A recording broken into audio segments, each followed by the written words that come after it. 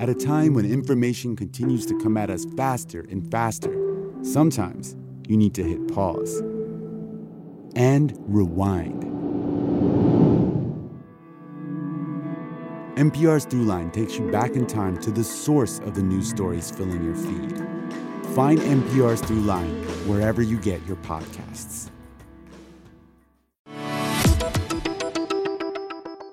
This is Florida Matters. I'm Robin Sussingham.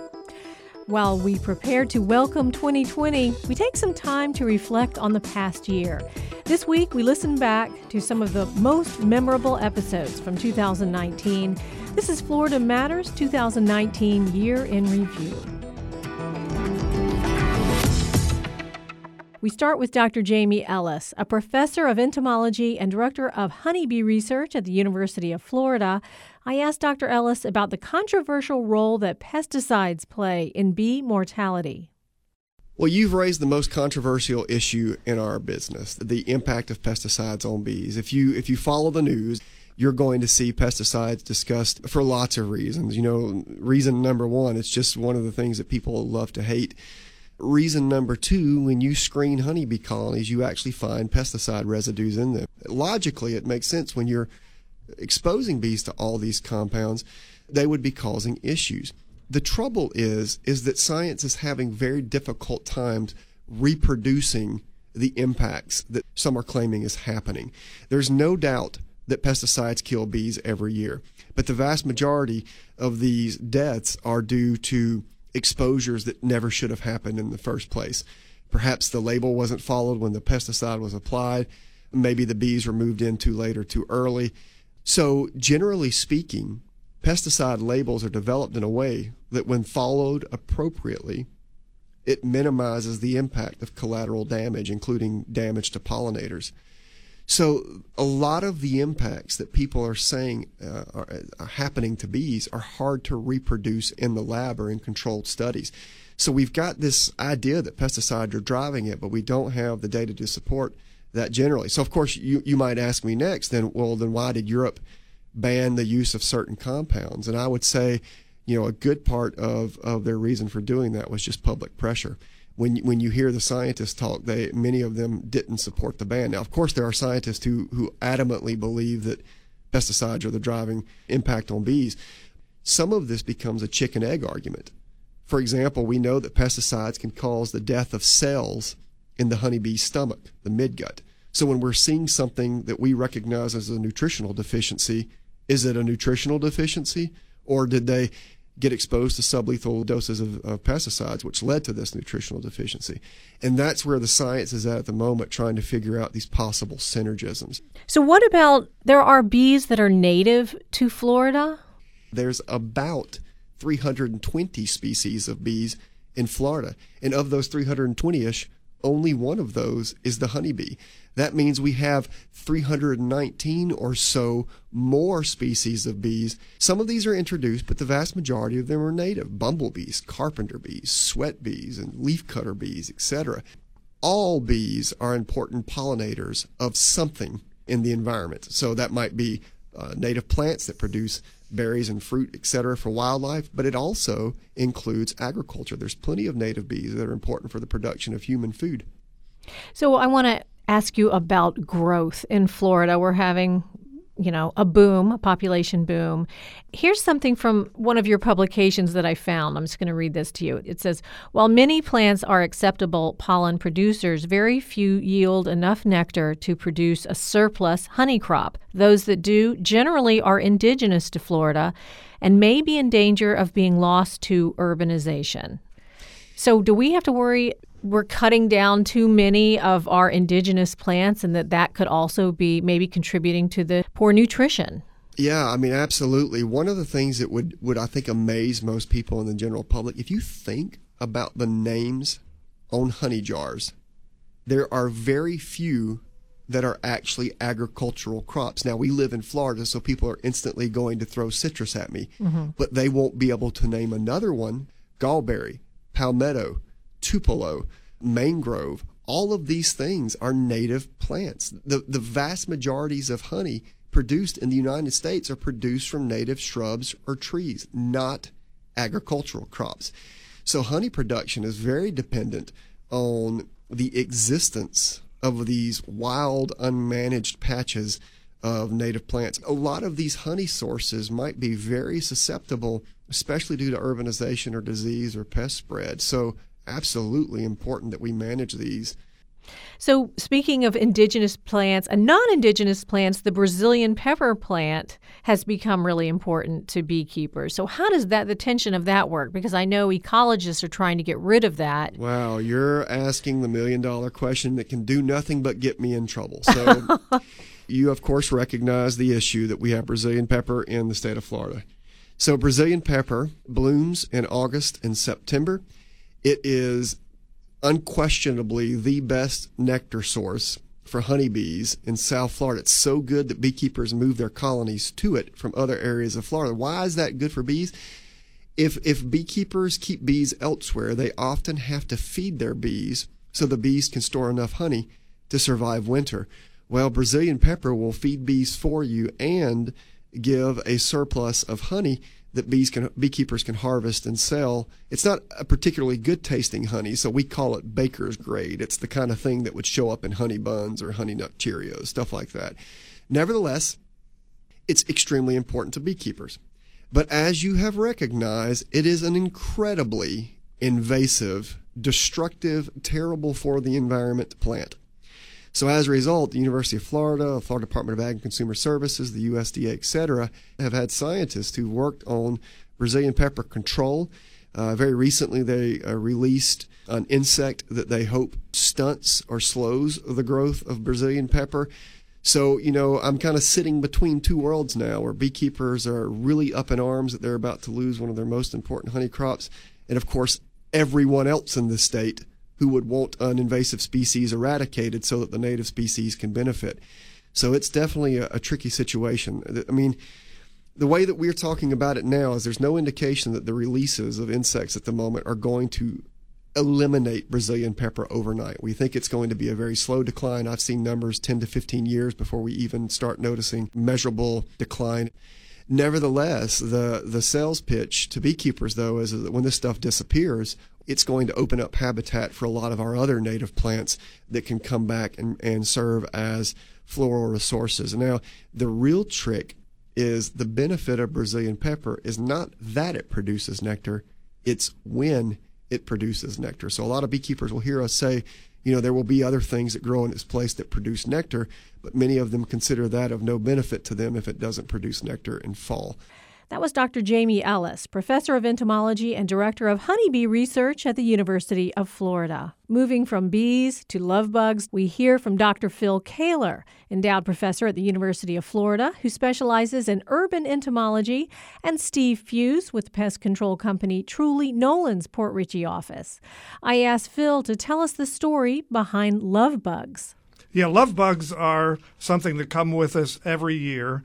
And they are actually a fly, and they are a tropical species that do not extend too far north. So a lot of people from up north that move down here to Florida haven't ever experienced anything like driving down the road and having your windshield covered over with flies that you hit as you're going along. Yeah, I guess it's a little freaky. Those of us who've grown up here, it's just something that kind of comes and goes. I remember bad outbreaks years ago, but I don't remember anything this bad for several years. What happened this year was actually a result of what happened last year, which was that we had a very wet year last year, and that meant that the larvae that feed on decaying grass clippings, like along the sides of the roads or in pastures, can grow really well. And so what we have now is a generation that survived through the wet season last year and are coming off in huge numbers. As a matter of fact, I had my house painted this year, and those love bugs are attracted to fresh paint. Oh, no. Because there are UV retardants, and they're attracted to the UV light that reflects off of a newly painted house. And so they're attracted to the car fumes along the sides of the road. So they stuck in your paint? The paint was dry, thank goodness, Oh. but I had large numbers of love bugs just covering over my house this year, so I knew this was a really bad year. All right, let's move on to termites. Termites have been swarming. I've heard from coworkers. I know myself. You see these, they kind of look like flying ants, like big flying ants swarming around. Mm-hmm. Steve, which termites do you have to be worried about? Which ones maybe you don't need to worry about that they're destroying your house? You have to be worried about all termites, whether they're subterraneans or drywoods. Right now we're in drywood swarm season. We're kind of getting ant swarms at the same time, so we're getting calls that, my house is loaded with termites. We get there and we find that they have an ant swarm. Best way to tell would be with a termite swarm. The wings are usually about double the length of the body, just as a quick look. Now, I know that I had a swarm called a local pest control company, and they told me that I didn't need to worry about it, that I just need to sweep up the termites. These weren't the kind that would really destroy my wood. All termites are going to eat wood and do damage to your house. It's usually about an average of about $7,000 to $8,000 before you know that you have them. The hardest thing to do is convince somebody that they need to be proactive instead of reactive as far as getting a preventative treatment. But no, you do need to worry about all termites. Subterraneans tend to eat wood a lot faster because they're traveling up and down mud tubes and there's larger colonies. Drywoods tend to eat a little bit slower, but they're all going to do damage to your home. Dr. Kaler, is there a particular kind that we should worry about? Well, termites are going to eat on a house 24 hours a day, all days of the year. So a large termite colony in someone's house can eat a pound of wood per day. So it's important to keep a handle on what's going on in your house from the standpoint of termites. And of course, most people find out they have an infestation when the termites swarm. We're also dealing with invasive termites that have been brought in from other countries. And you folks down there have Formosan termites in the Tampa Bay area. This is a swarming season for them as well as drywoods. They've been the longest down in Hallandale, Florida, which is down by Fort Lauderdale. They've also been for a long time out in the Panhandle. Mm-hmm. Out in the Panhandle, they're telling me that the average loss for a person would be about $60,000 for every Formosan termite infestation that's found. This is the Formosan termites, I think, is the one, because I did live in the Panhandle at one time. Mm-hmm. Those were the ones they told us to really be worried about. Yes, you need to be worried about those. And the problem with Formosan termites and even native termites is going to be the hurricane season. When we have a hurricane come in like what came into Panama City last year, a lot of the roofs came off of houses, even though there were hurricane tie-downs, because the termites had eaten off the wood that was supposed to hold the roof on. Oh, my gosh. So the hurricane tie-downs did not work. And we even saw that several years ago down around Lee County, Fort Myers area, where the roofs came off of the houses because the hurricane tie-downs failed due to termite damage of the wood that it was supposed to be holding.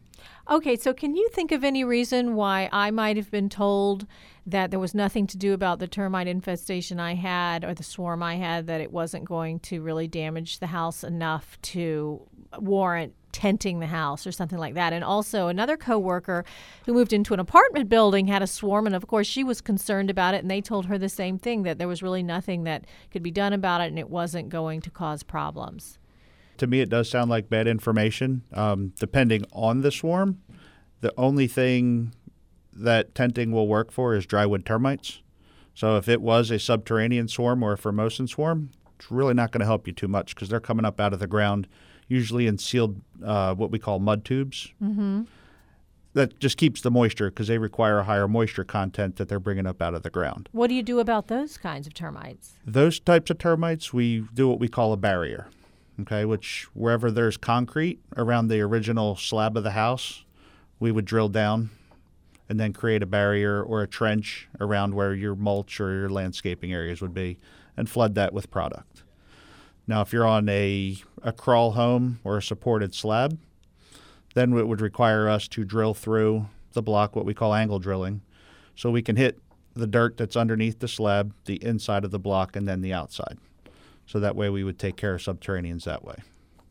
And then you would just have to replace whatever wood was already damaged. So that's what you do. Yeah, many people think that termite control is something that they can handle themselves. They really can't because they don't have the equipment like what Steve has to be able to put the treatment in the correct location to provide protection of the house. That was Dr. Phil Kaler, endowed professor at the University of Florida who specializes in urban entomology, and Steve Fuse, service coordinator with Truly Nolan's Port Richey office. You're listening to Florida Matters. I'm Robin Sussingham. We're taking a short break and we'll be right back. I'm Robin Sussingham, and you're listening to Florida Matters. On this Florida Matters Year in Review, we're revisiting some of the most compelling discussions we featured in 2019. They've had to battle shark attacks, pollution, massive beach developments, and confusing light sources, but sea turtles are bouncing back. Last July, Florida Matters reporter Kathy Carter toured sea turtle nesting sites with Melissa Bernard, senior biologist with Mote Marine Laboratory and its Sea Turtle Conservation and Research Program. Now, what do scientists have to say about the numbers of sea turtles going up? I think in general, scientists are cautiously optimistic.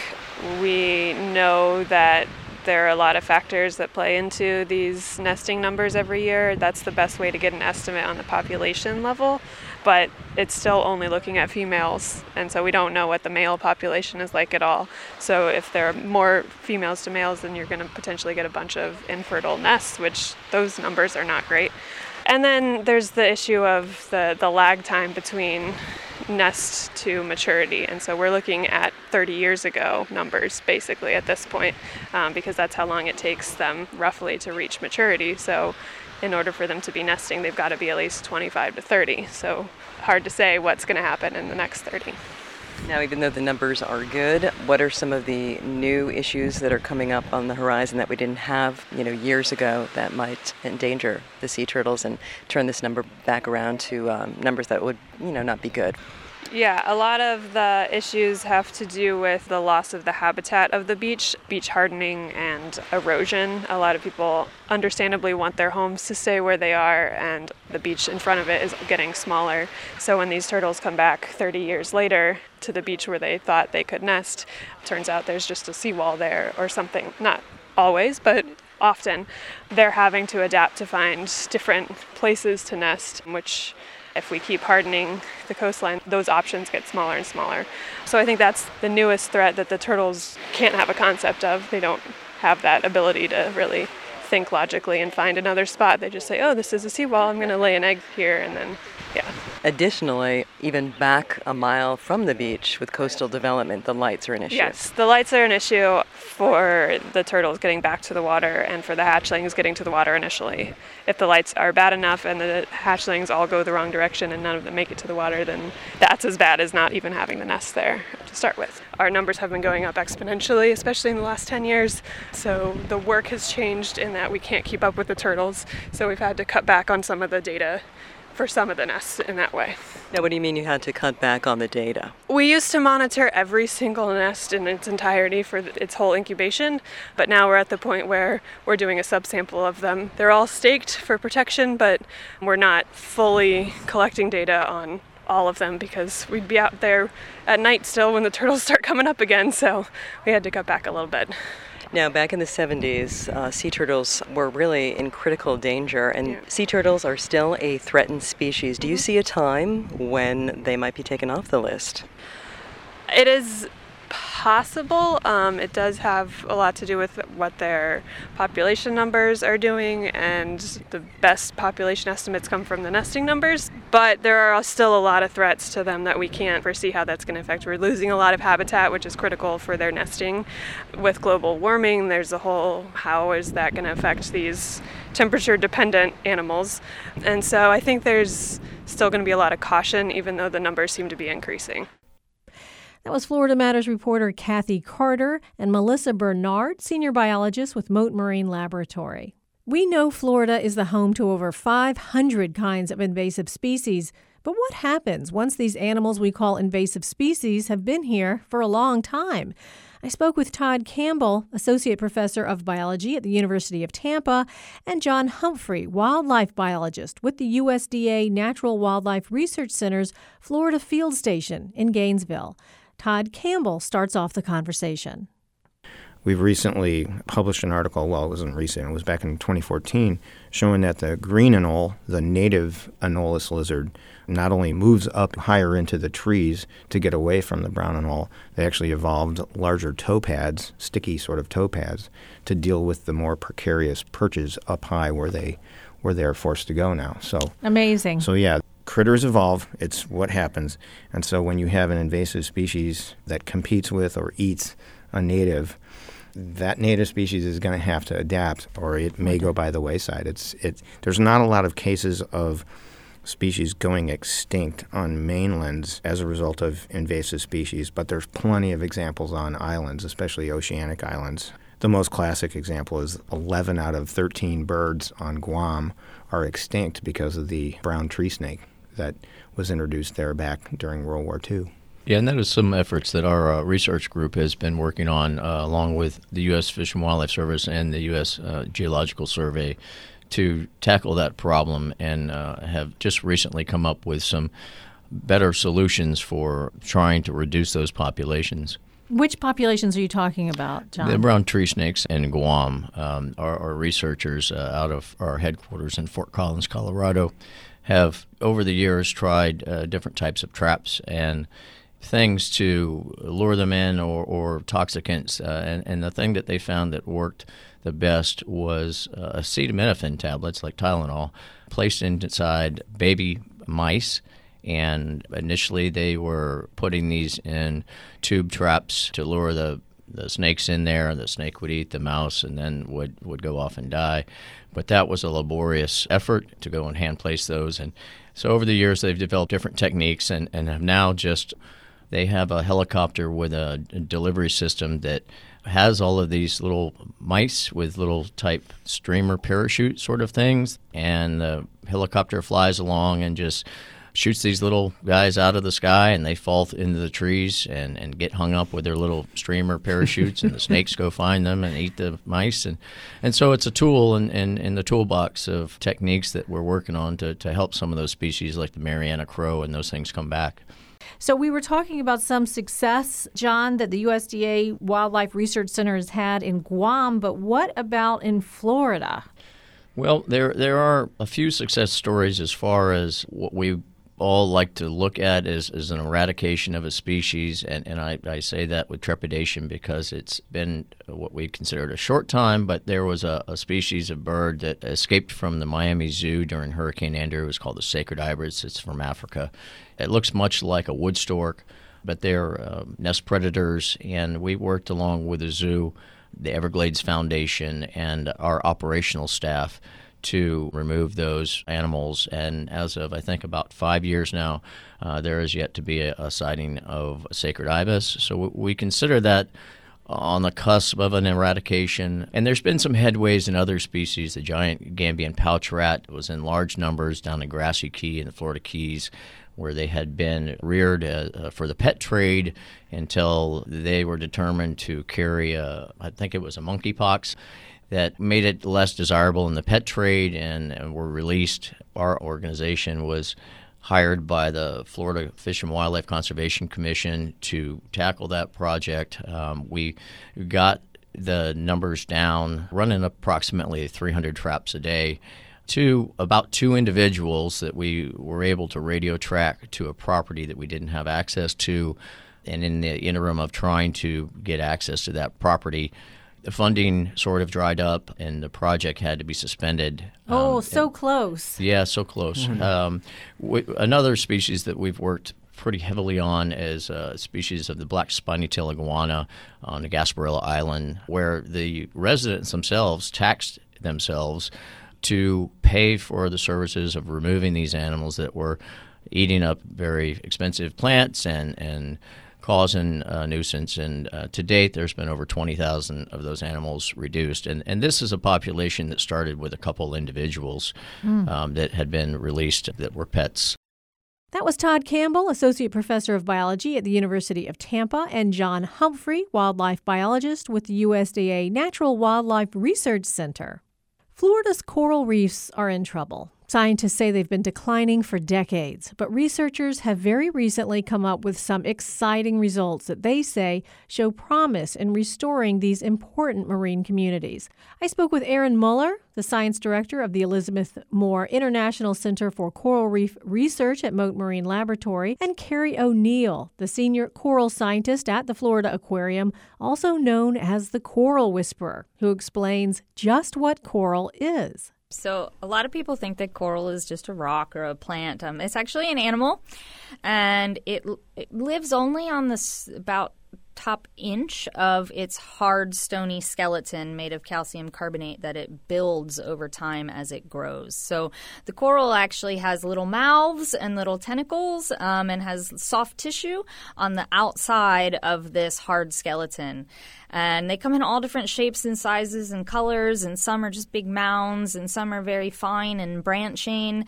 And all of these coral species growing together are what form the coral reef and form all this intricate habitat for all the other organisms that rely on a coral reef. So take-home message is that corals are animals.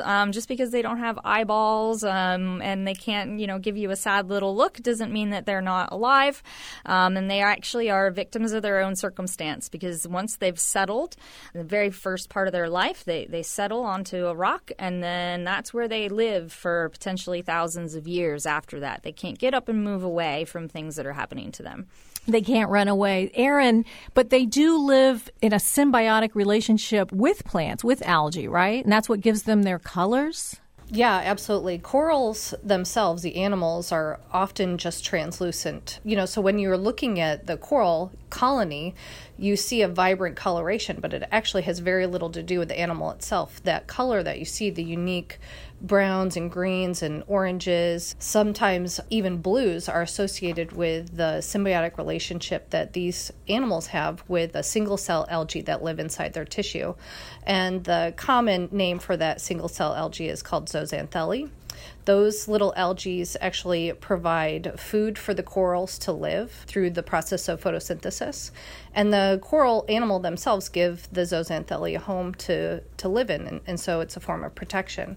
And so those two organisms live in symbiosis together, and when that relationship breaks down, that's when bad things happen. That was Erin Muller of Mote Marine Laboratory and Carrie O'Neill, Florida Aquarium scientist. That wraps up our year in review. Thanks to all of you who have tuned in during 2019 and shared your support with WUSF. You can find all of our shows featured in this episode on our website, WUSFnews.org. Just click the Florida Matters tab. Florida Matters is available as a podcast. You can search for it wherever you get your podcasts. Florida Matters is a production of WUSF Public Media. The producer is Christy Oshana. I'm Robin Sussingham. Thanks for listening.